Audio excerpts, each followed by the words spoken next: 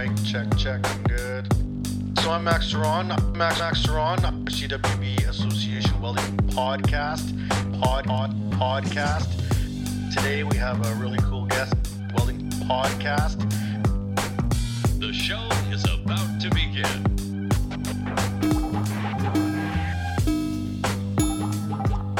Attention welders in Canada. Looking for top quality welding supplies?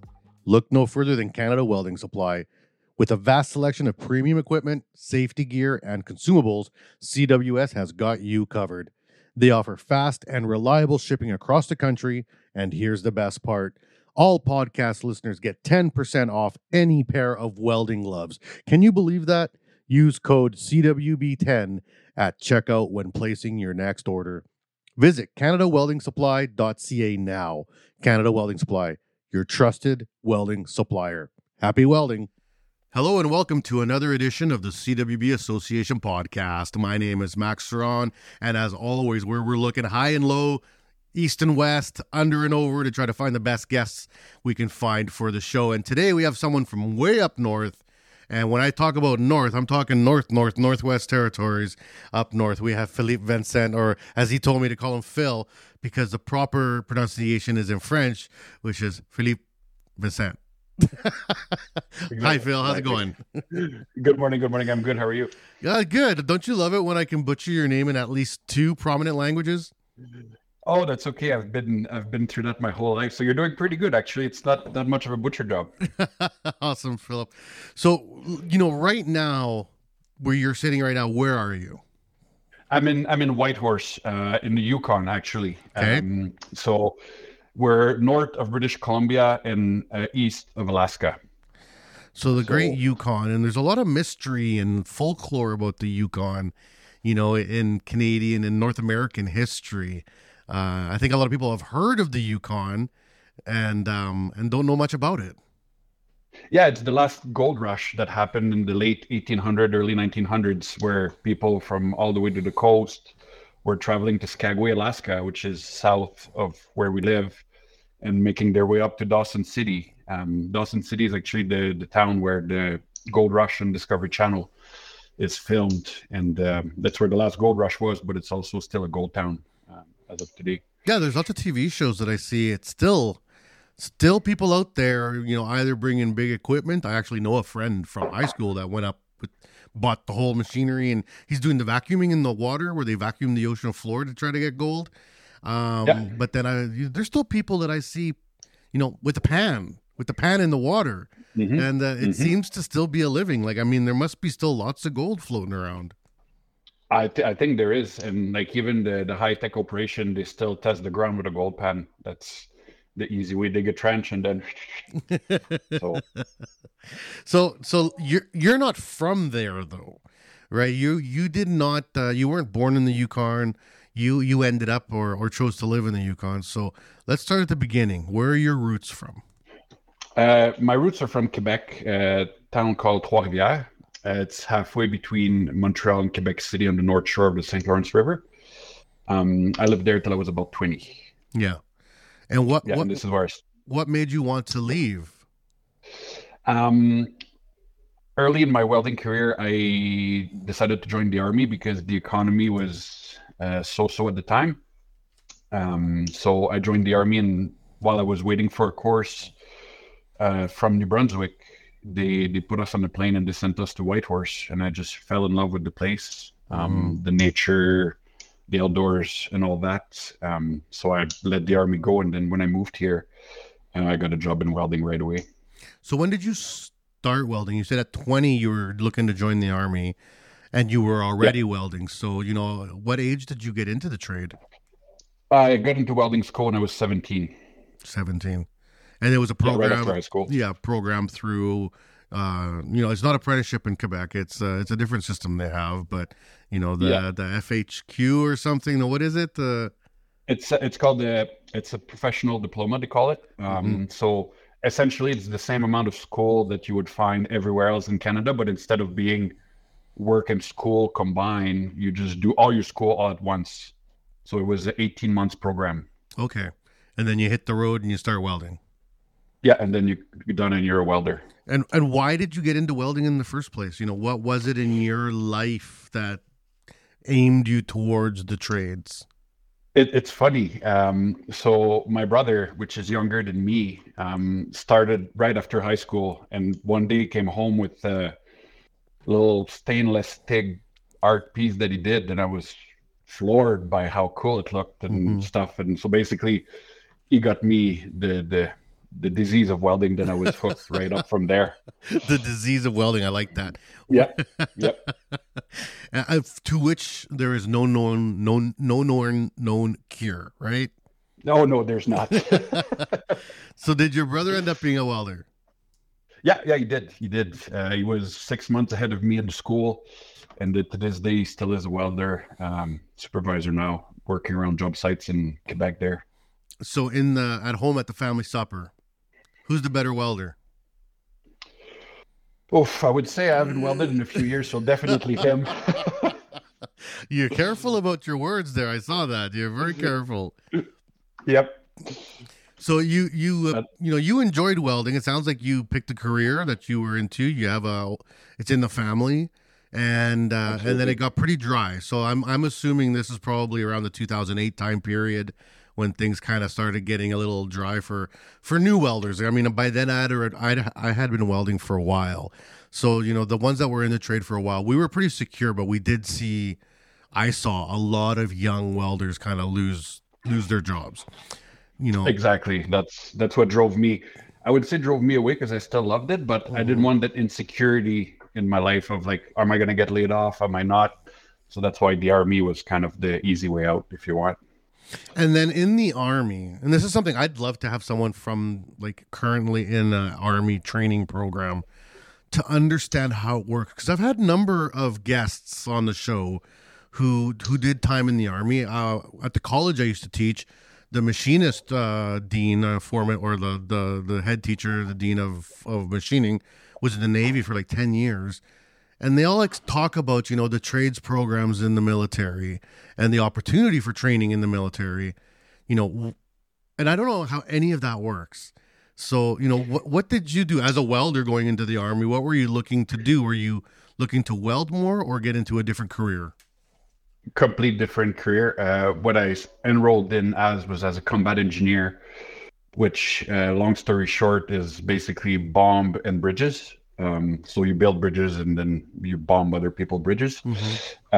So I never fully completed the training because it was really backed up at the time. It was like 2-3 years to get fully trained.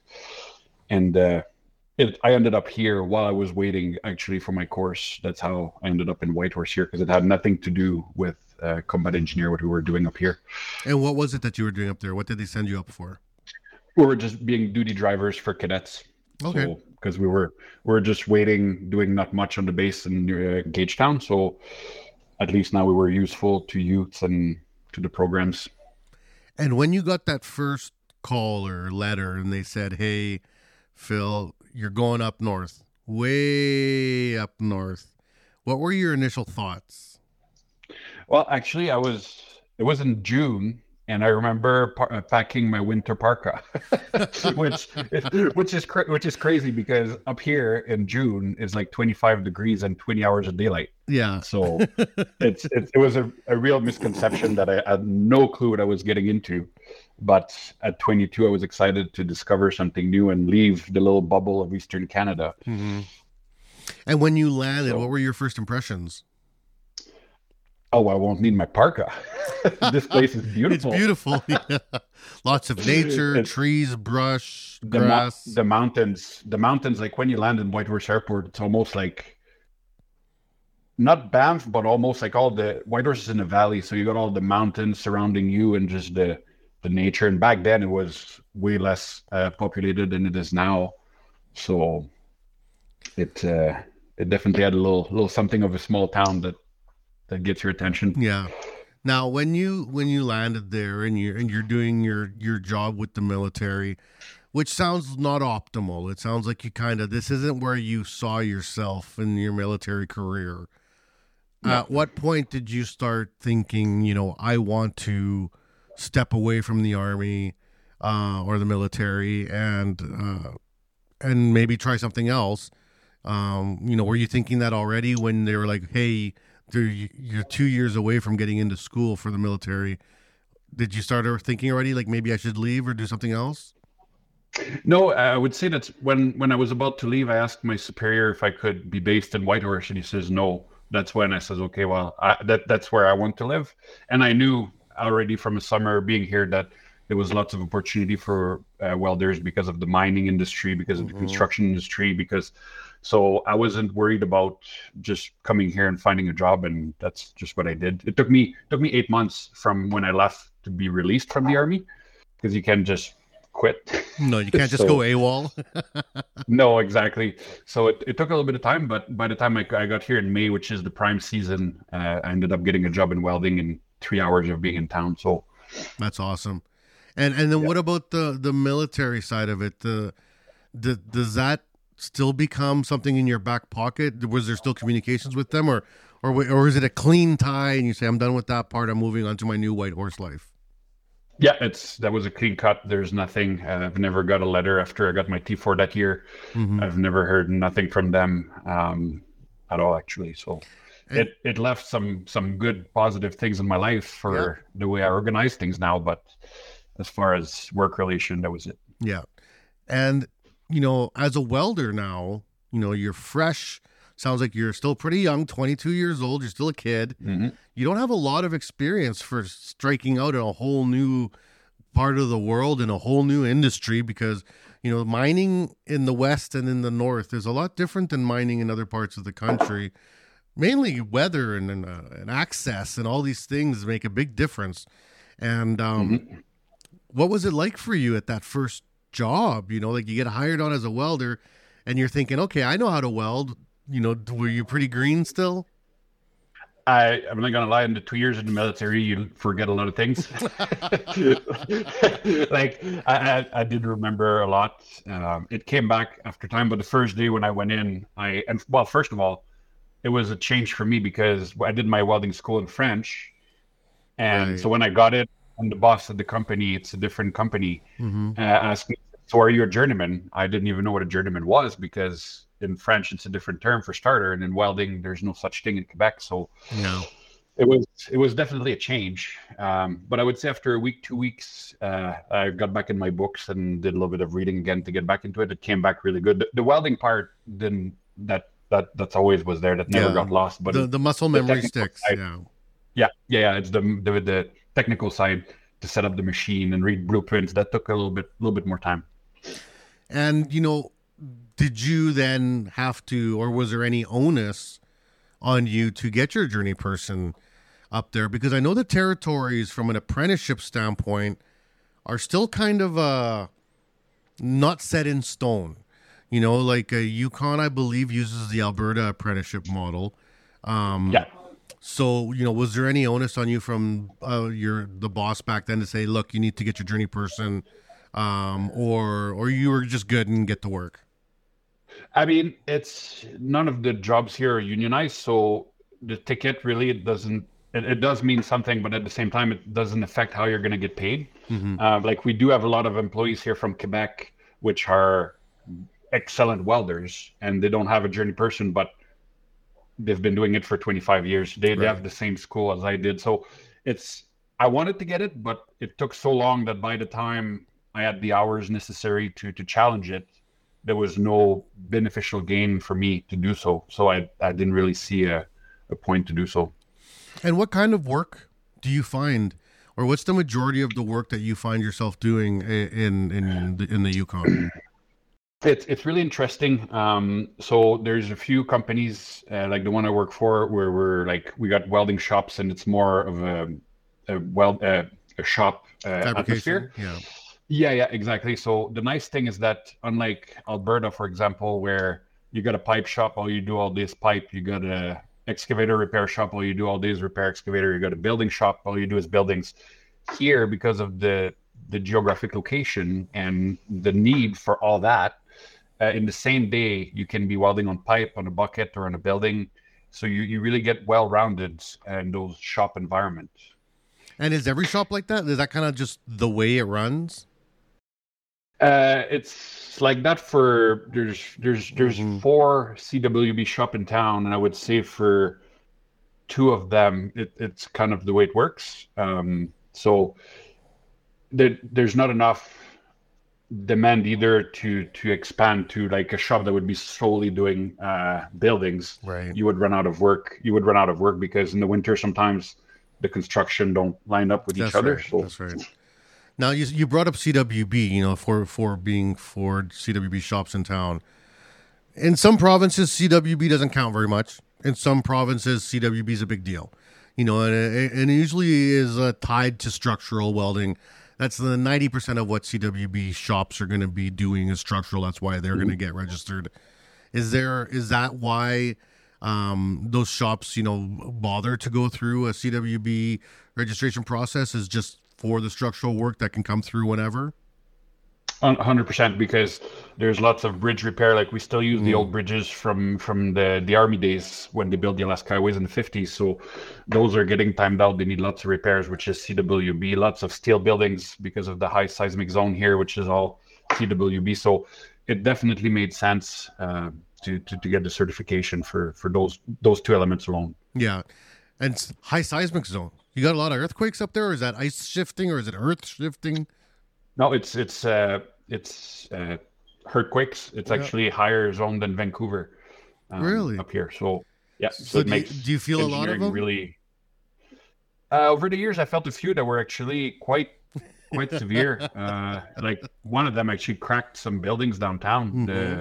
All the stucco on the outside was cracked, and they had to close government buildings. Really? I did That not was know back that. That'd in. be like I'm from Chile, where we have a lot of earthquakes.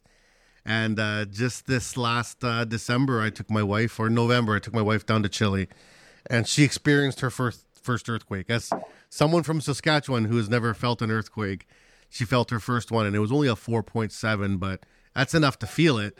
And it kind of Mhm. freaked her out, and I didn't really think about the north having seismic activity. Oh, it's quite high actually. Like we had one about a month and a half ago where I was laying down in bed and I woke up and it was almost trembling.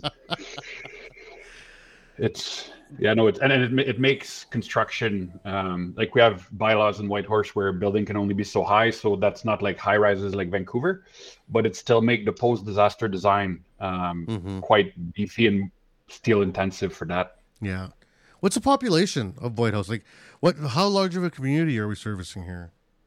Like as of today, Yukon is approximately 40,000, and probably Whitehorse would be about 32,000 of that. Really, and that's not very many. Like, I mean, that's a pretty small town for being, like the center hub of an area, especially a province or a territory that's so large and has a ton of resources. Like, there's a lot of resources in the north. There is the access to them is a different things because of land agreements and all that. So and there's a lot of and I can understand people that wants to protect too because sometimes mining operation Pretty don't always leave destructive. it clean. Yeah.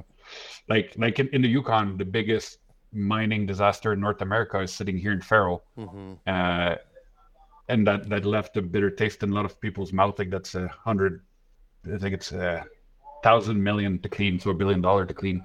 Yeah. So And what about the indigenous communities up there? Like, when you say 40,000 total for the territory, is that including indigenous numbers? Or, because I would assume there's a it is. fairly large unregistered indigenous population as well. I don't know. I wouldn't be able to comment about a registered or unregistered or how that would work, but I think that the population is active population, Yeah. so that would include probably everybody It's on the books. that lives here. Yeah. Yeah. Yeah.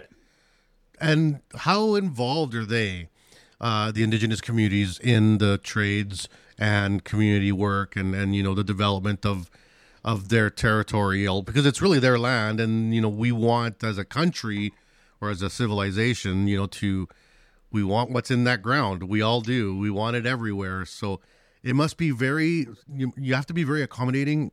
You have to be careful with how these negotiations go down, I assume, even for any work that happens. They're really involved, like because like you said, it's their land, Hmm. and I know there's always there's always consideration when we put in proposals to have First Nation involvement within the company, within the projects, to make sure that not only I know the government does their own consulting when they do the project, but it's also for them to be involved, and all the small businesses can also beneficiate from the government money too. Yeah, that's right. And what about the cost of living? You know, we hear about this all the time. I had a friend just go up to Nunavut for work. He's a nurse. And he sent me a picture of buying a bottle of Pepsi, a 2-liter bottle of Pepsi for $20. Now, is that real? Is that a thing? Is it that bad in the Yukon? In the Yukon and Whitehorse, no, because we're still connected with the Alaska Highway to Edmonton, so most of our things are trucked. What you refer to in Nunavut would be the same thing as a few community in Northwest Territory and Old Crow in Northern Yukon is fly-in only community. Yeah. Where then it costs $50 for 12 packs of Pepsi. But it's understandable because it's only available by plane. So yeah, with the cost of fuel now and carbon tax and all, it makes it really costly to do all that, right? And what about the pay then? Like if I'm paying $20 for a bottle of Pepsi, you know, if I think in my normal life that a bottle of Pepsi is $2, and let's say that's 1/20th of my hourly pay, you know, is $20 for a bottle of Pepsi up north still 1/20th of an hourly pay? Or do you have to be much more careful with how you do your economics? Well, in Whitehorse, it's not $20 for a bottle of Pepsi. Like we're talking, if you're paying $2 in Saskatoon, we're probably paying $2.50 here. Okay. So it's not like that much out of line. Like those communities where you pay $20 for a bottle of Pepsi, there's not many private companies doing business there because you would have to pay you would have to pay a labor $70 an hour, then you wouldn't be able to get the service, right? But the cost of living is a little bit higher, like house prices but I think that's across Canada. Like when I first moved here, we were cheaper than Fort McMurray, so it was not, but I know now we're a little bit more than Fort Mac, so it's kind of goes like this. Yeah, and I think a lot of places, especially if you're tied to Alberta, you're going to have that fluctuation based on the economy, right? Absolutely. So what other industries are strong and prevalent in the Yukon, aside from like the welding maintenance side? You know, what about the welding for like lumber or forestry or fishing or anything like that? What are the other main industries? There's not much forestry up here, just due to the climate. Like a 20-year-old tree is going to be this big, you wouldn't make money. Like as far as welding goes, like I know private contractors and miners usually hire their own welders to do their line boring and equipment repairs and sluice boxing. But those type of welders would be more of a millwright type of person. So like more mechanically inclined as well. Yeah, can kind of do everything. Yeah, like on a 12-hour shift, because that's what he would work at a mine. He would maybe do like 4 hours welding and then pulling wrenches for the other 8 or something like that. So I would say definitely the new construction and highway maintenance is definitely the main source for the welding here. And when we watch those shows like the Alaska Highway, you know, and it's all these terrible accidents happening all the time and people sinking in the ice and stuff, is that actually how life is up north? They make it seem so dramatic all the time. Well, the Alaska Highway is sketchy between here and northern BC, even around Fort St. John, especially when there's big snowstorm, because it's only a single lane both directions. So when you get big blizzards with the wildlife, there's no lights, street lights, so it's just your headlights. You have no idea. There's bisons. You have no idea. So it can be challenging, definitely. The show, The Ice Road Truckers near Yellowknife, that part is a little bit dramatic for the show, but it's definitely, it takes some skills to be used to driving the Alaska Highway up and down all the time. So in your personality as a kid from Trois-Rivières in Quebec, you know, you do a little stint in the army, you kind of were a welder, you get sent up into the Yukon. What is it in your personality that made you land and be like, this is where I want to live. This is where I want to put my roots down. And it sounds like you made that decision fairly quickly. So something really attracted you that sold you on it? Yeah, so like the main thing that I do on my spare time is fishing. It doesn't matter if I was in the army, welding, a kid, that's always been my thing. And the fishing up here is probably one of the best in the world. So after a summer here, once I knew that I would be safe financially and have a good career and do the best fishing in my life, I says that's definitely where I want to be. And I wanted to get away from the big city too. Like my Trois-Rivières is a couple 100,000 people. Here is 30,000.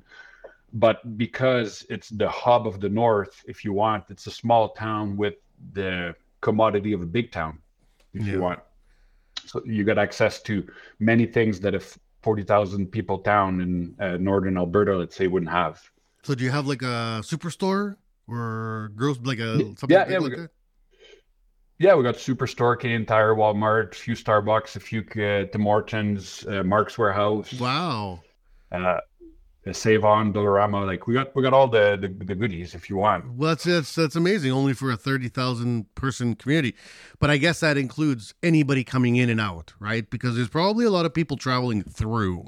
No. This is only this is permanent people. If you Really? in the summer population, I would say probably go up to 60, 70,000 easy, just from people coming for the 24-hour daylight, but they don't want to see the 24-hour darkness. So we're here for the good time, not the long time. Yeah, people. There is probably a fairly strong tourism aspect to that area as well. I know me and my wife, pre-COVID, literally the year before COVID, we were planning on driving up to Whitehorse because we wanted to do the camping from Regina up into Edmonton. My daughter lives in Grand Prairie, Alberta, so that's kind of on the way up. And then we were going to go all the way camping, stopping all the way and go camping all the way up. We love fishing too. But then COVID happened and everything got shut down, so we didn't do it.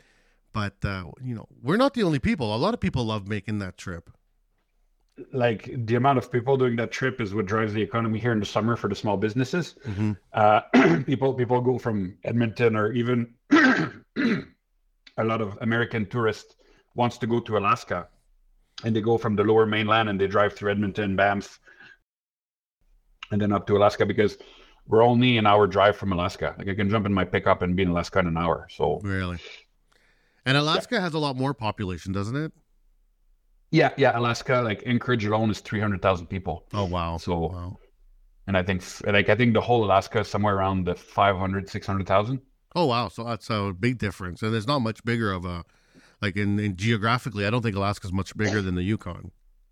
No, it's not, but I think it's got more coastline. Like we don't have any coastline in the Yukon, and that drives the fishing industry. Right. And access, they have access, right? So exactly. All right, well, let's take a break here for a commercial and our sponsors, and then when we get back, I want to talk to you about, what you do now, where you work, and the pluses and minuses, the obstacles, and all the challenges that might happen to someone looking to run a business up in the Northern Territory. So we'll be right back here on the CWB Association podcast with Phil Vincent. Don't go anywhere. Stay tuned, and I'll catch you in a couple minutes. The CWB Association is new and improved and focused on you. We offer a free membership with lots of benefits to anyone interested in joining an association that is passionate about welding. We are committed to educating, informing, and connecting our workforce. Gain access to your free digital publication of the Weld magazine, free online training, conferences, and lots of giveaways. Reach out to your local CWB Association chapter today to connect with other welding professionals and share welding as a trade in your community. Build your career, stay informed, and support the Canadian welding industry. Join today and learn more at cwbassociation.org. And we're back here on the CWB Association podcast. My name is Max, and I'm here with Philippe Vincent, coming to us from the Yukon, Northwest, or in the Yukon and Whitehorse. And he's telling us about his travels from Quebec to the north, to being a welder up there.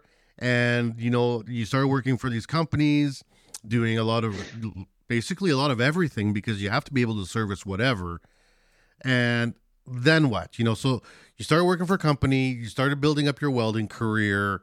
What's the next path? What's the pathway for a welder in Whitehorse? Well, there's definitely lots of opportunities for lots of different type of work. Like for example, as a company now, we do our own steel erection. So somebody that wants to learn a little bit about the ironworker trade, you got a chance to do that.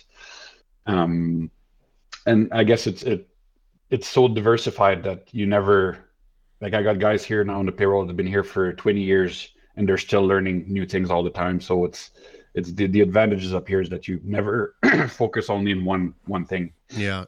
And for yourself, coming up and you're starting to grow as a welder in your area, what were the skills that you really needed to gravitate towards quickly in order to have a successful career there? What happened with me, so we had many jobs at the time throughout the north in Cambridge Bay, Northwestern, Nunavut, and in Iqaluit, and all those places. And I got the chance to travel a lot and do site work. And I can speak from experience that usually when you work on site, you're not in the perfect shop environment. So you learn a lot more and a lot faster. So, and I was overtime driven at the time. Like I was working maybe 1,000 hours of overtime a year. So I really learned really fast because I worked probably for 5 years, the equivalent of 8 or 9 years in the field. And that really, really helped me a lot to what I'm doing now, actually. And that's so interesting. There was an interview I had just not too long ago. I think it was 3 or 4 guests ago, where we started talking about that magical overtime number that people have in their heads. And I remember when I was on the floor still working as a welder, working my way up, I would always aim for in between 800 to 1,000 hours overtime a year. That's what I would aim for. And now that I'm an old man, I think about working 1,000 hours overtime, and it's like, no way. There's no way I'm going to do 1,000 hours overtime a year. You couldn't pay me enough to work that hard anymore. But when you're young and you're driven, it's not even that hard. 1,000 is like a good number, and it's a good amount of wage. And it's not the money that you're actually getting ahead on. It's the experience, like you just said. Putting in that overtime, it's hours. And they always say 10,000 hours and you're a master. That's what people always say. At 10,000 hours of anything, you can consider yourself a master. Well, when you're putting in twice as many hours as the person next to you, you're going to get twice as good, twice as fast, right? 100%. And as like from my experience, an hour in the field can replace 2 hours in the shop, just like that. Because when you run into a trouble, you might not be able to run to your foreman and be like, hey, how do you fix this? You got your customer here. He wants his stinks fixed, or you just got to figure it out, right? So, and when you get good at it, people keep asking for you. So it's kind of a circle. When you start looking around the ground for scrap steel that you can somehow turn into something else. a tool that you need because you don't have. Yeah. Exactly. So you did your time welding. You're doing this. How long were you in the field for before you decided that you needed to change it up, or how was that decision made? It actually was made for me. So after about 5 years of working for the company I'm for now, our foreman ended up quitting. So I was the next one in line to fill up the boots because I had the experience to put up buildings and to run a crew a little bit. So it went from there. And then I was foreman for 2 years, 3 years, just about. And then my boss went on vacation and he says, hey, just go and go in the office for a couple of weeks while I'm gone and just take care of a few emails and stuff. And 7 years later, I'm still in the office. He never came back from holidays? What happened? He did came back from holidays, but he realized that I could do not bad. So he decided to start training me as a junior project manager, and then slowly worked up from there. So from welder to foreman to project manager to now, what is your role with the company? General manager. So you're general manager, and what's the name of the company? Klondike Welding. Okay, so Klondike Welding. So if someone was to ask you, 30-second elevator speech, what's Klondike Welding? Let me know. Klondike Welding is a company, North of 60. We do buildings, we repair bridges. We're always there 24/7 for the government. When there's accident, we're the first one to get called to fix any infrastructures that are critical. We can produce a lot of steel in a year, somewhere in the 1,000-ton range. We got a big shop. We got a good management team. We got a good atmosphere to work for, and we're constantly changing and upgrading to meet the demand. So I think we're a pretty driven company that's got lots of future ahead. Good. And what's the size? What size footprint are you looking at for your company? What size of what, sorry? Footprint, like your shop. How big is it? So our lot is 4 acres, and the shop is 12,000 square feet. Okay. How many welders do you have on staff? It varies depending on the time of the year. In the busy time, we had up to 30 people on staff. And in the slower time, we're down sometimes like now to about 12, 15. Okay. So, and this is something I've heard, is the cyclical nature of the work in the north. What do people do during the slow times? Are the layoffs just expected every year? People go, it's just time to be on EI, or is there winter work to pick up in between? Or well, I've been here now for 13 years, and we've I think only once or twice I've seen laid off due to slow time, because when we boom and we get really busy, instead of hiring people permanently, we just bring people up from Alberta or Vancouver or something to help fill up that gap just for that 3 months period that we got. So Right. our core crew is always there. They never have to worry about any of that.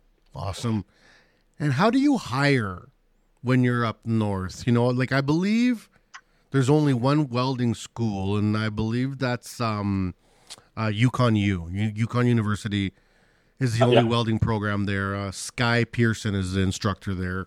And Sky, And Sky's an awesome dude. I work with him for skills. He is. But I talk to him every year. We get together for skills every year as part of the teams. And he always tells me that, it's there's not a lot of welding programs. There's not a lot of welding students. Sometimes they struggle filling the classes. And, and it's not for fault of the program, just population-wise. So what do the companies do to hire? How do you take all the kids, every kid that graduates out of the program, you're mine? Or how does it work? Well, it's difficult because as in a shop, you need to maintain a certain ratio of journeymen to apprentices too, right? So doing just that wouldn't be feasible. I think there's 2 ways that the world changed. There's pre-COVID and there's post-COVID. Mm-hmm. So pre-COVID, we used to get like 2 to 4 people every year that would walk in the front door with the resume and be like, hey, I'm moving here. My wife got a job, or I want to explore the north. And we could have like a few people. But now since COVID, people are not traveling as much. They're not moving as much, and the economy is slowing down. So it's been more challenging over the last couple of years to get new employees. I know that one of the things we look at here in the CWB Association, literally we talk about it every year. I've been with the company now 3 years, and it's something that I've been a focus every year, and we haven't quite figured it out. And hopefully these conversations are going to help, but how do we get more support up in the north? We want to support, Sky and Yukon University. We want to support welding programs, trades programs in general, women of steel, women in welding, Indigenous people in welding training, people, underrepresented groups, all these things that we want to do. We do them in every province. We spend all this money supporting every province in Canada except for the territories. Mm-hmm. And I feel like that's unjust. Like, we should be finding ways to support the northern communities. But what's been missing is that everywhere we go in Canada, along the provinces, we always have industry partners.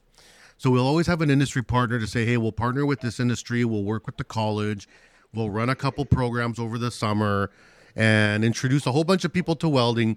Whether they stay in welding and work or not, that's fine. Whether they stay in, there or even follow with it in the end is fine. But at least it gives them ability to see that there is support. And it's not so isolated, because I think people sometimes get afraid that if you go up north, you're completely cut off. And I don't think that's true. No, it's not true at all. And that's definitely something that would be interesting to do. And maybe that's something that you can get in contact with me after the podcast there. And it's something we would be interested in doing for sure, because it's in our advantages and other companies as well to have young people that are enthusiastic about welding. And it's such a beautiful trade. Mm-hmm. It's not like a lot of people have a misconception that it's you're in a little dark shop, dirty and black smoke and this and that. Like things have changed where safety is more of a concern, and then it's more, it's not a dirty trade as per se anymore. It's a beautiful trade that you can work with your hands, and it's as far as I love welding. It's well, and look at your own story. Like, I mean, it's a trade that has so many avenues of growth. You know, you can end up general manager of a company. Myself, I was a red seal welder. I ended up being director at the CWB, and you know, these are pathways that exist. So yeah, there is times where it is a dark, dirty job. There may be times where that's it, but that's not forever, and that's not all of it. That's just a small piece of what the industry is. Exactly, and every job, as far as I'm concerned, have their quirks. So if you take the good and the bad, I think it's a beautiful job. It's a beautiful career with tons of opportunities, because regardless of where the industry goes, there will always be steel bridges, there will always be steel buildings, there will always be steel equipment. It's going to be a job that you're never going to, if you're good, you're never going to run out of work. And if you're invested in your work too. And what's it like to travel in and out? Like, is there flights that come in and out every day? Is it fairly easy, like in the summer, to get in, to move around, lots of hotels? Like, what's the atmosphere like there for visitors? For visitors, it's great. Like, there's 2 or 3 flights a day in the summer, if not more. And the winter is at least once or twice a day. And you can take a car and drive up the highway from Edmonton. It's 2,000 kilometers. So in the summer, a couple of days, you can be here, and it's a beautiful drive. So it's there's nothing there. Like, it's not secluded as per se. Whitehorse is not secluded. Yeah. And it's fairly cheap too to fly from Vancouver or Edmonton to here. So it's not the end of the world. This is the reason I'm asking, and I'm going to pitch this idea to you on the open air in front of thousands and thousands of people. We do CanWeld every year. We do conferences across Canada every year. We participate in conferences around the world.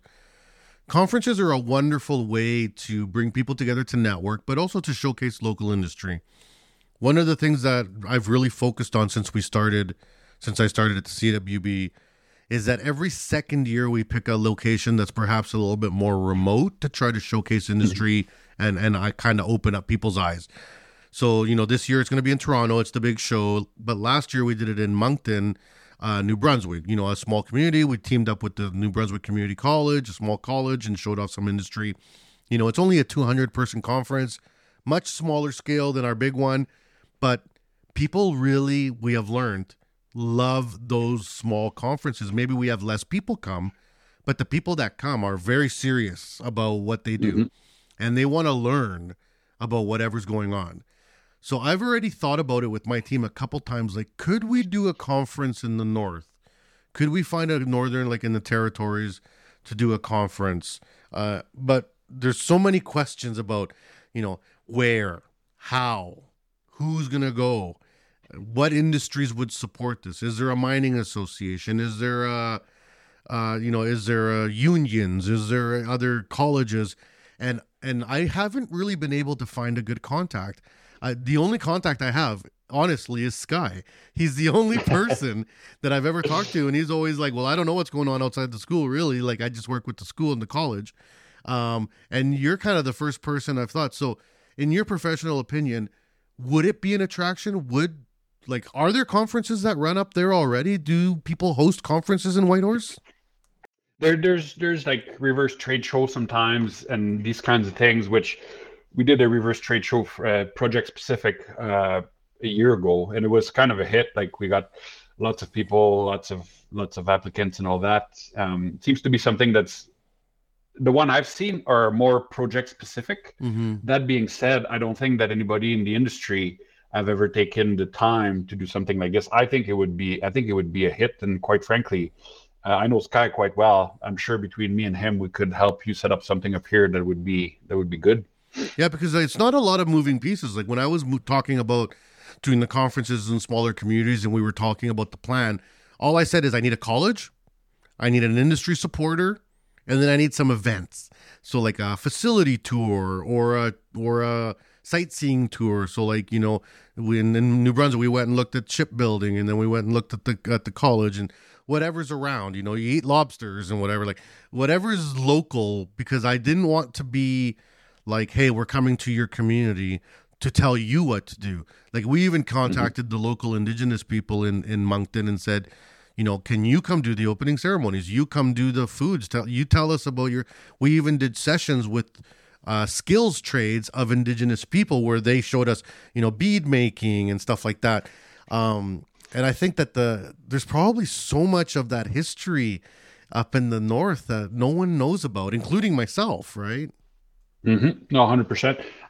And I do think that something like this, if you mix it with the First Nation cultures and roots, you would definitely get lots of success with that. 100%. Well, I'm gonna have to follow this up. We're gonna talk after the show, but it is something that I've brought up every couple of years, and people have kind of pushed back. Well, I wouldn't say push back, but the question is like, would we have enough people attend?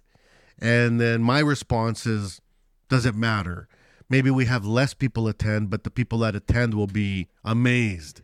And that's really what's important. You know what I mean? Quantity over quality, quality over quantity for sure. That's right. Because we go to Toronto, and Toronto's 6,000 people conference. That's awesome. But I also know that at the end of the week, when the conference is over with 6,000 people, everyone feels like everything just happens so fast. And you sit someone down and you say, okay, what do you remember the most about the last week? And it's like, I don't know. You know what I mean? But when we talk about New Brunswick, people are still, you know, it's been 8 months. People are still telling me, oh, New Brunswick, we went to that local brewery. The brewery is like 400 years old. You know, we got to do this cool stuff. And they're still talking about that little community in New Brunswick. You know what I mean? So I think it makes a difference in people's minds. No, 100%. And I think you could get a lot of that here, and there would definitely be something to be said of having such events. I think you would remember it, because the Yukon is a place that you don't forget. That's why I'm still here 15 years later. Now, for yourself professionally, you know, as a general manager of a welding shop, you know, what are some of the big obstacles that you have to deal with when you plan out work, or the year, even when you look at a fiscal year for your company? What are some of the biggest obstacles that you have to overcome? I would say that the geographics are definitely one of them. One of the challenge versus fabricators, let's say from Edmonton or Vancouver, is when I need material, it takes minimum 2 days if a truck is coming up the highway to bring me my material. So it takes a lot more planning, front-end planning, because you can't just say, hey, go to such and such and get a piece of steel, because you won't get it, right? So definitely the location is a big one. The weather, of course. Our construction season is only about 6 months, if that. Yeah. So yeah, like right now we're putting up an expansion of the hospital, and my guys they're working outside. Last week it was like minus 28, minus 30, and it was just cut off before we were shutting it down, and it just makes everything slower. So you got to take that into account too, because in January you can be lucky and get a month of minus 15, which is good weather, but you can also have a month of minus 40, which is not good weather. Well, and the steel doesn't work well when it's below minus 20. Like, it just doesn't work well. It doesn't move the same. It doesn't weld the same. Even with preheating, people are like, oh, I just grab a Tiger torch and heat up the joint. It's not the same. Like, you cut a steel when it's minus 40, then measure it when it's 0. You know, like, you got a way different length. These things grow and shrink quite a bit. Oh, 100%. And that, like at minus 30, minus 40, even, I don't care if you preheat. By the time you turn around, grab your stinger and start laying your bead, your thing is cold already. Yeah. So it's like we avoid doing any welding on site, even when it's colder than minus 18, because that's kind of the cutoff. It's anything after that, we're bolting up a building is not such as bad. Yeah. But no hot work usually. Yeah, no hot work is difficult. I've been on hot site or cold weather sites and welding up out, especially at height in the cold, because you get a little bit of wind, and then there's nothing underneath you to help you warm up either. There's no ground, so you're cold all the way around. And I remember my rod oven, rod ovens are set to 120 Celsius, 250 Fahrenheit, and my rod oven was at 20 degrees, Celsius. It was so cold that it was just sucking the heat right out of the rod oven. Yep. So we couldn't even use the electrodes. We're like, well, I guess we're not welding today. And I remember my foreman at the time, he was really pissed off because he's like, oh, we got to get this done. And I was like, there's no way. Like nothing is, it's too cold. It's like minus 40 and we got like 70-kilometer winds. This is dangerous. Yep. We should not be doing this. Like ultimately, we tried to avoid putting up buildings at this time of year, but we're not making the call on this one. Usually it's a general contractor that dictate the schedule, not the subcontractor. So like I would say it's very seldom we put up buildings when it's that cold, but it does happen. And what about bringing up talent? You said like every now and then, every year, you have to bring up some talent from other provinces to help supplement the work. Is that a tough process, or do you have like kind of regular people that seem to come back every year, or how does that process work? It kind of works both ways. We do have a crew in Alberta of like a few guys that they're the first one we call, and if they're not busy, they come and then they work and then they go. And if they don't, then we gotta just do a whole new hiring process. Usually U-Wins or one of those hiring sites and do interviews over the phone, which I find really, really difficult as in the welding industry to be doing an interview over the phone, because you can be able to build a spaceship on a resume, but if you can run a 7018 up, hands, that says a lot, right? Well, I do know that some welding companies are now doing Zoom interviews where they'll actually book the interviewees at a local school or hall and have the camera set up and say, okay, run some beads in front of me in the camera for virtual weld tests. So I don't know if that's something that you'd be interested in, but post-COVID, everyone has a cell phone or a web camera. It's very easy to set it up to run some beads, you know? That's actually a pretty good plan. I might keep that in my back pocket for next time. Well, it is tricky. Like, I mean, hiring's always a tricky thing. And I've had this conversation with so many people because if I look at a resume, it'll say welder fitter. Everybody writes down welder fitter. Like, and they might not even know what welder fitter means, but they're going to put it on their resume, welder fitter. And then they show up and they can kind of weld and they cannot fit at all, because fitting fabrication is a whole nother game. Just because you put 100%. Some things in a jig doesn't mean that you're a fabricator. And you don't know that till they show up, unless you do some type of an exam or a test, or like, I mean, I know some places, there's a friend of mine who owns a company down in Pennsylvania. He does a fitting test. He forces everyone that comes in for a job test. He hands them 6 identical squares and says, fit me a box. I want a box. That's it. 6 squares. Yep. It doesn't get any easier than that. It needs to measure the same on all sides and it needs to be square. And he said out of 50 people, he may have 2 that can do it. And I was shocked by that, and he said that half didn't even finish. They just abandoned the project and said, no, I can't do it. And if that's the reality, because really there's only a couple fabricator courses left in Canada, period, and there's none in the US. There's no, like, they're done. Where are these young welders going to learn to fabricate? I mean, that's tricky. Well, you know what? I think that's one thing that I must say that the program in Quebec was unreal for. And I think I would love to see that more in programs across Canada, is to have more emphasis on the blueprints aspect of the job, because that's just as important as welding. If you can read the drawing to know what you have to weld, it's difficult, right? So like my course on 18 months, there was 1 day a week for the whole 18 months that was only drawings. Yeah. Well, I know in Saskatchewan we still have a fabricator program. Alberta still has a fabricator program. I don't know if BC does and Ontario doesn't. So it's getting less and less, like the fabricators that come through Saskatchewan. I used to teach here. Every single student that went through the fabricator program got hired before they were even done school. Like they weren't even close to being done school, and they already had a company being like, you can come work here. And they actually didn't even care if they could weld. They said, we could teach you how to weld. The welding I can teach you. The fabricating is the tougher part to teach. 100%. 100%. And it's what we're lacking here, finding the most, is I can find lots of people that can weld. It's easy. It's the fabricating part. And that's actually, like if we go back to what we were talking earlier, it becomes even hard sometimes when the program, they have all those welders, those young apprentices. It's fine, but then they can weld. They can run a metal core, flux core, flat, and that's perfect. But if you don't have the fitters to feed them steel, then you're hooped, right? So there's definitely a lack in the industry of fitters as per se. I was talking to a company, Brandt Industries. I used to work at Brandt Industries when I was younger. They're a massive manufacturing company here in the prairies. And we were talking about the pyramid. And they, when I was working with them, they kind of explained this pyramid of fabrication to me.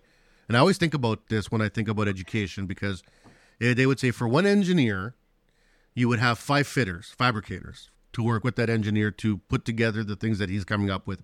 And they would communicate. So you always communicate to them, this doesn't work, this does work, we may have to make changes, blah, blah, blah. For every one fabricator, you have 7 welders. So one fabricator, good fabricator, should feed enough work to maintain optimal 7 welders. And that's a lot. I would say in my world, 3 to 5 is fair. 3 to 5 is fair. But this is, they have their structure that they're aiming for. So fine, aim high. And then for every welder, you would have 3 assemblers, right? Which would be millwrights, hydraulic, people that know machining, any of the other supplementary trades to welding. And I always think about how that pyramid gets wider as you go down. So they say, okay, we need all these welders. But for every 3 to 5 of these welders, you need to have one fabricator out there, right? Mm-hmm. And for every 3 to 5 of these welders, you need to have 10 to 15 assemblers, hydraulics, maintenance, machinists, millwrights to support them. And I don't think the schools across Canada collaborate to work that out, because we can push all these welders out, but then where's the fabricators? And we can push all these engineers out, but where's the welders? And that pyramid doesn't fit, Mm-hmm. There's definitely blocks missing in the pyramid.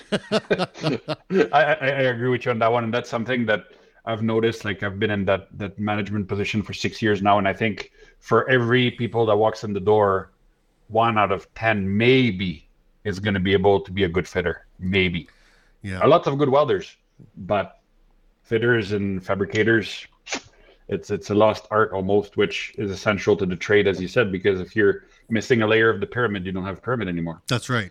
And I feel like welders have ability, like the top welders have an ability to visualize, the arc, the weld.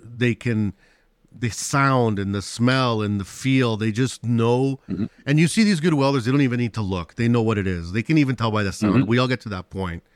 Fabricators, it's a different thing. You're able to envision the whole project in your head like 3D model, and you can spin it around and you can pull pieces out and put pieces in.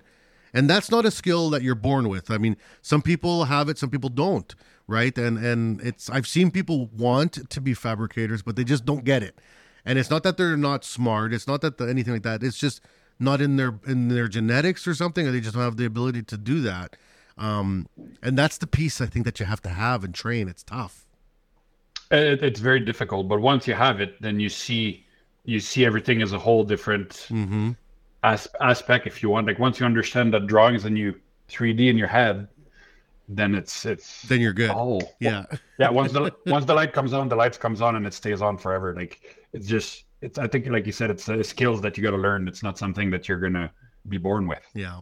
Now, some people maybe, but yeah, the lucky ones. Yeah. So, and now what's the plan for you going forward? Like, it sounds like you're happy in the company. What are the goals that you're setting up for your company now as general manager? What are the things you're trying to do? Like, I would say that we're probably, as of today, probably the biggest fabricator in the north of 60. Mm-hmm. So from there, I want to try to make the company better from every other companies in Canada, for example, fabricators so when people hear our name, they're like, oh yeah, that's good quality. At the moment, starting next month, we hired an engineer that's going to start working full-time for us. So we're going to become Division 1 of CWB. And actually last night I was working on our certification with CISC to get our quality standard certified as well. So just trying to always go to step ahead to be ahead of everybody else if we want. Well, and you have to. I mean, one of the things I always tell people about certification, whether it's AWS, ASME, CISC, AISC, CWB, ISO, IIW, whatever, the process, whether you want to do it or not, is beneficial. All of them are beneficial because you learn. You learn so much through an audit process, through a registration process. You learn more about the process of the electrodes, the welding, the liabilities, the insurances, all those little pieces, the steel construction, everything. That knowledge isn't really accessible to people until they start going through this registration process. Then you start learning all this stuff, and you're like, oh my gosh, I have to do all these things in order to get that piece of paper. And it's not just do them, learn them. You know what I mean? So it's a lot to take on. I mean, your brain must be pretty full of codes right now. Yep, it is. And I mean, I do enjoy this part of the work too. Like, I just try to think of ways to make the company, like I said, better and highlight from everybody else. So like, I think the CISC certification was the next logical step for us. Especially in the bridge making world, yeah. Exactly. And there's only a few companies throughout Canada that have that certification, and all the names that are associated with that, you can tell, oh yeah, these guys are good, big players. Like, you can tell their names. So that's kind of what we're hoping. And AWS is not off the table either, because we're so close to Alaska. There could be some work there as well. So yeah, even though we know that CWB is better. Anyway. Oh, of course, 100%. Now, what about growth? You know, with a limited population, limited, I guess, amount of availability of employment, is there an opportunity for companies like yours to grow? Is like, you know, like companies in highly populated areas are like, well, we want to grow, and then we're going to get so big, we'll open a second shop or a third shop, or we'll expand across Canada. Is that even possible in the Northern Territories?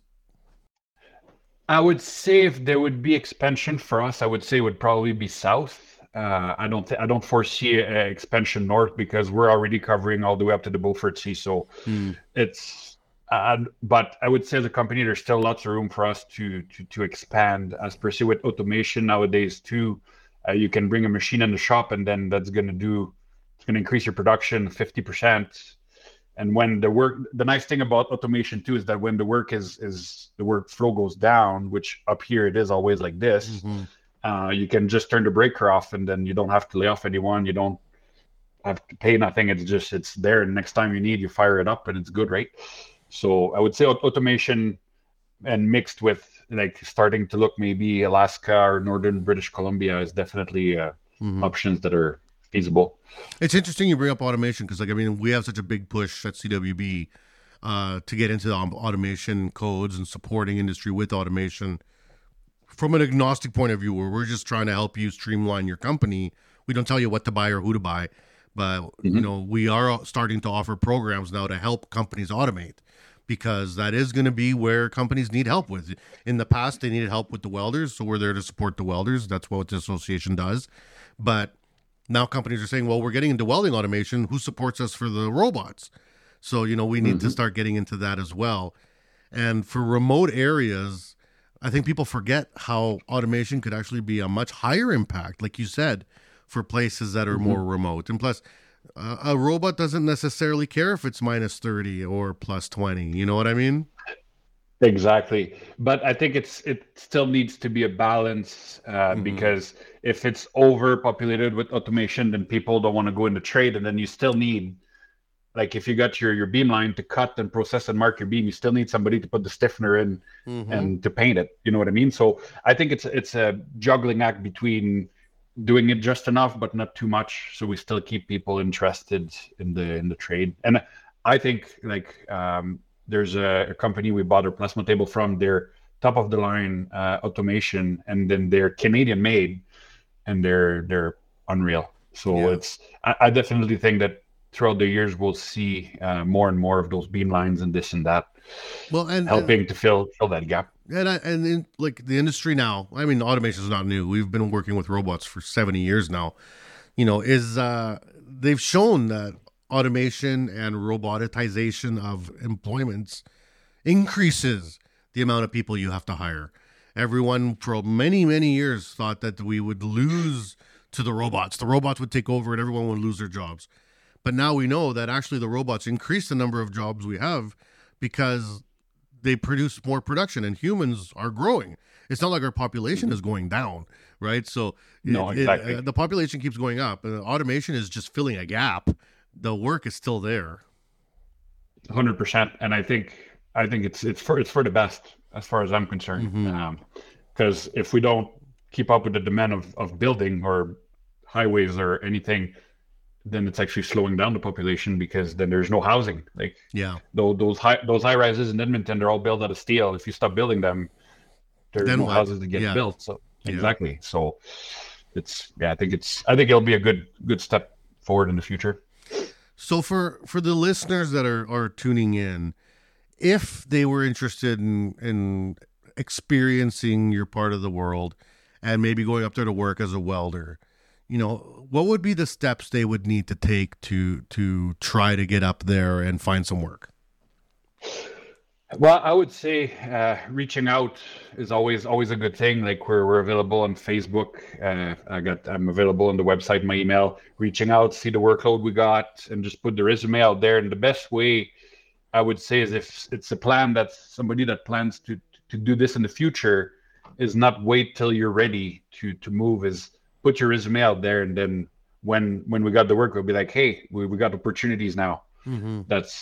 I would say this is probably the best approach, because sometimes with the work being always up and down, we never know if maybe that when you're ready, we're not ready, or vice versa, right? And what type of certifications would you look for? Or what would you look for on a resume that would really stand out? What are the tickets or qualifications that you would love to see? Somebody that can read blueprints, imperial metrics, that can fit a little bit of structural steel based on Tekla drawings. That's a huge asset. That's a no-brainer. It's definitely something that would highlight from everybody else. As far as welding wise, we're focused more on metal core in the shop and stick in the field. So somebody that can run a nice 7018 vertical, typically, it might sound silly, but typically that makes them a really good versatile welder that can do field work and shop work. Somebody that has experience putting up buildings but can also work in a shop, that's ultimate for me, because that's being that we do everything in-house, being able to do it all, or at least willing to learn it all, definitely makes a big difference. Do employees in your area qualify for the Northern Living Allowance, the bonus from the government? Yeah, 100%. Everybody that lives in the Yukon is available for it, up to 2 person per households. So it's not as much as people think it is, but it still helps at the end of the year. I would say that the hardest part for somebody that's thinking to move up here permanently is to start looking for housing before they jump in their truck and drive up the highway. Yeah, it's probably not easier just to rent a trailer and live outside all year round. Probably can't do that very well. I got a couple guys, that's what they do. They came from Alberta, and they're more than happy to live in their fifth wheel year round. Yeah, as long as it's the summer months, right? Not the cold winter. Oh, they still do it in the cold winter.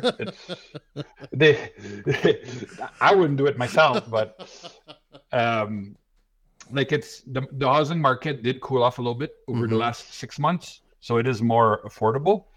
But it's definitely planning ahead is for somebody that wants to come here for any periods of time, because there's that misconception about the North that when people come to work, you go and you do overtime and you do 3 weeks, 10 hours a day every day, and then you go and turn around. The reality is, in the shop, we work 40 hours a week, Monday to Friday, 8 to 4:30. And when we're on site, yes, there's opportunities for overtime and for this and that, because we need to get the building up quick and this and that. But the reality is 90% of our work in the shop is a 40-hour week. So if people that want to come here shouldn't want to come here for all patch lifestyle, they want to come here for the nature, fishing, hunting, camping, lifestyle, and work at the same time. Yes, exactly. Yeah. No, that's good advice. I love that. All right. Well, Phil, this has been a wonderful conversation. Just a couple. I want to just finish off with a couple more questions, but it's been wonderful on the show. First of all, in terms of, the CWB Association, we have chapters all over Canada. Do you think that we have enough of a welding community for us to set up a chapter in the North? Do you think we have enough people, enough welders, fabricators, engineers, that there'd be an interest for it? Because that is on my checklist of possible places to look at setting up a chapter. Well, I would say that that's definitely something that would require, I don't think I can comment right off the bat like this on the spot, but I would definitely be interested into helping you out with this if that's something that you want to do. You got my contacts, and I wouldn't mind getting involved with that, actually. Awesome. Okay, well, I'll reach out for you. And the last question is, where do you go on your summer holidays? If you live somewhere where people go there for summer holidays, where do you go? In the summers, I don't get much holidays with the type of work I do. But or I guess, where do you go in the middle of January when you want to run away? A week ago, I just came back from Colombia, so there you go. It was a beautiful time. South America, I love. But in the summer here, we just stay here because I can drive my truck for half an hour, and being in the middle of nowhere doing camping, that's just what I like doing. Just far enough so the cell phone can't ring is the perfect spot. That's great advice. Awesome. Well, thank you very much, Phil, for taking time to be with us today. Anytime. Thanks, Max. And for the people that are interested, reach out to Phil at Vincent at Klondike Welding up in the Yukon and Whitehorse. If you have any questions, you can find them online. He said they're on Facebook. And when this podcast drops, we'll also be sharing his information with the posts. So, make sure that if you have any interests in going up north or even on holidays, or check it out. I'm interested. I've always wanted to go up there. I have people that have gone up there and never come back. I feel that happens actually quite a bit. So, follow along and stay tuned with that. And for all the people that have been downloading, sharing, and commenting on our podcast, thank you so very much. We're doing great. We got a great year planned ahead of us. We got lots of conferences coming up. We got some great plans and some really cool stuff coming out. We're going to be working hard around Skills Canada. We're going to be in Quebec City for Skills at the end of May. So we're going to be doing lots of really fun work around there in Team Canada. We also are going to be at FabTech in Toronto in June and FabTech Orlando in the States, I believe, in October. So we're going to be all over the place. We're going to be doing all the cool stuff, and I hope to see everybody there. And if you see us in the wild, come up to us, say hi, and shake our hands. We'd love to meet you. All right, so stay tuned for the next episode. We'll see you there. We hope you enjoy the show.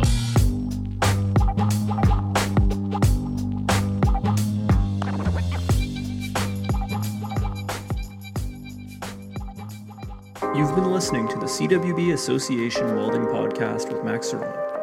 If you enjoyed what you heard today, rate our podcast and visit us at cwbassociation.org to learn more. Feel free to contact us if you have any questions or suggestions on what you'd like to learn about in the future. Produced by the CWB Group and presented by Max Ceron. This podcast serves to educate and connect the welding community. Please subscribe, and thank you for listening.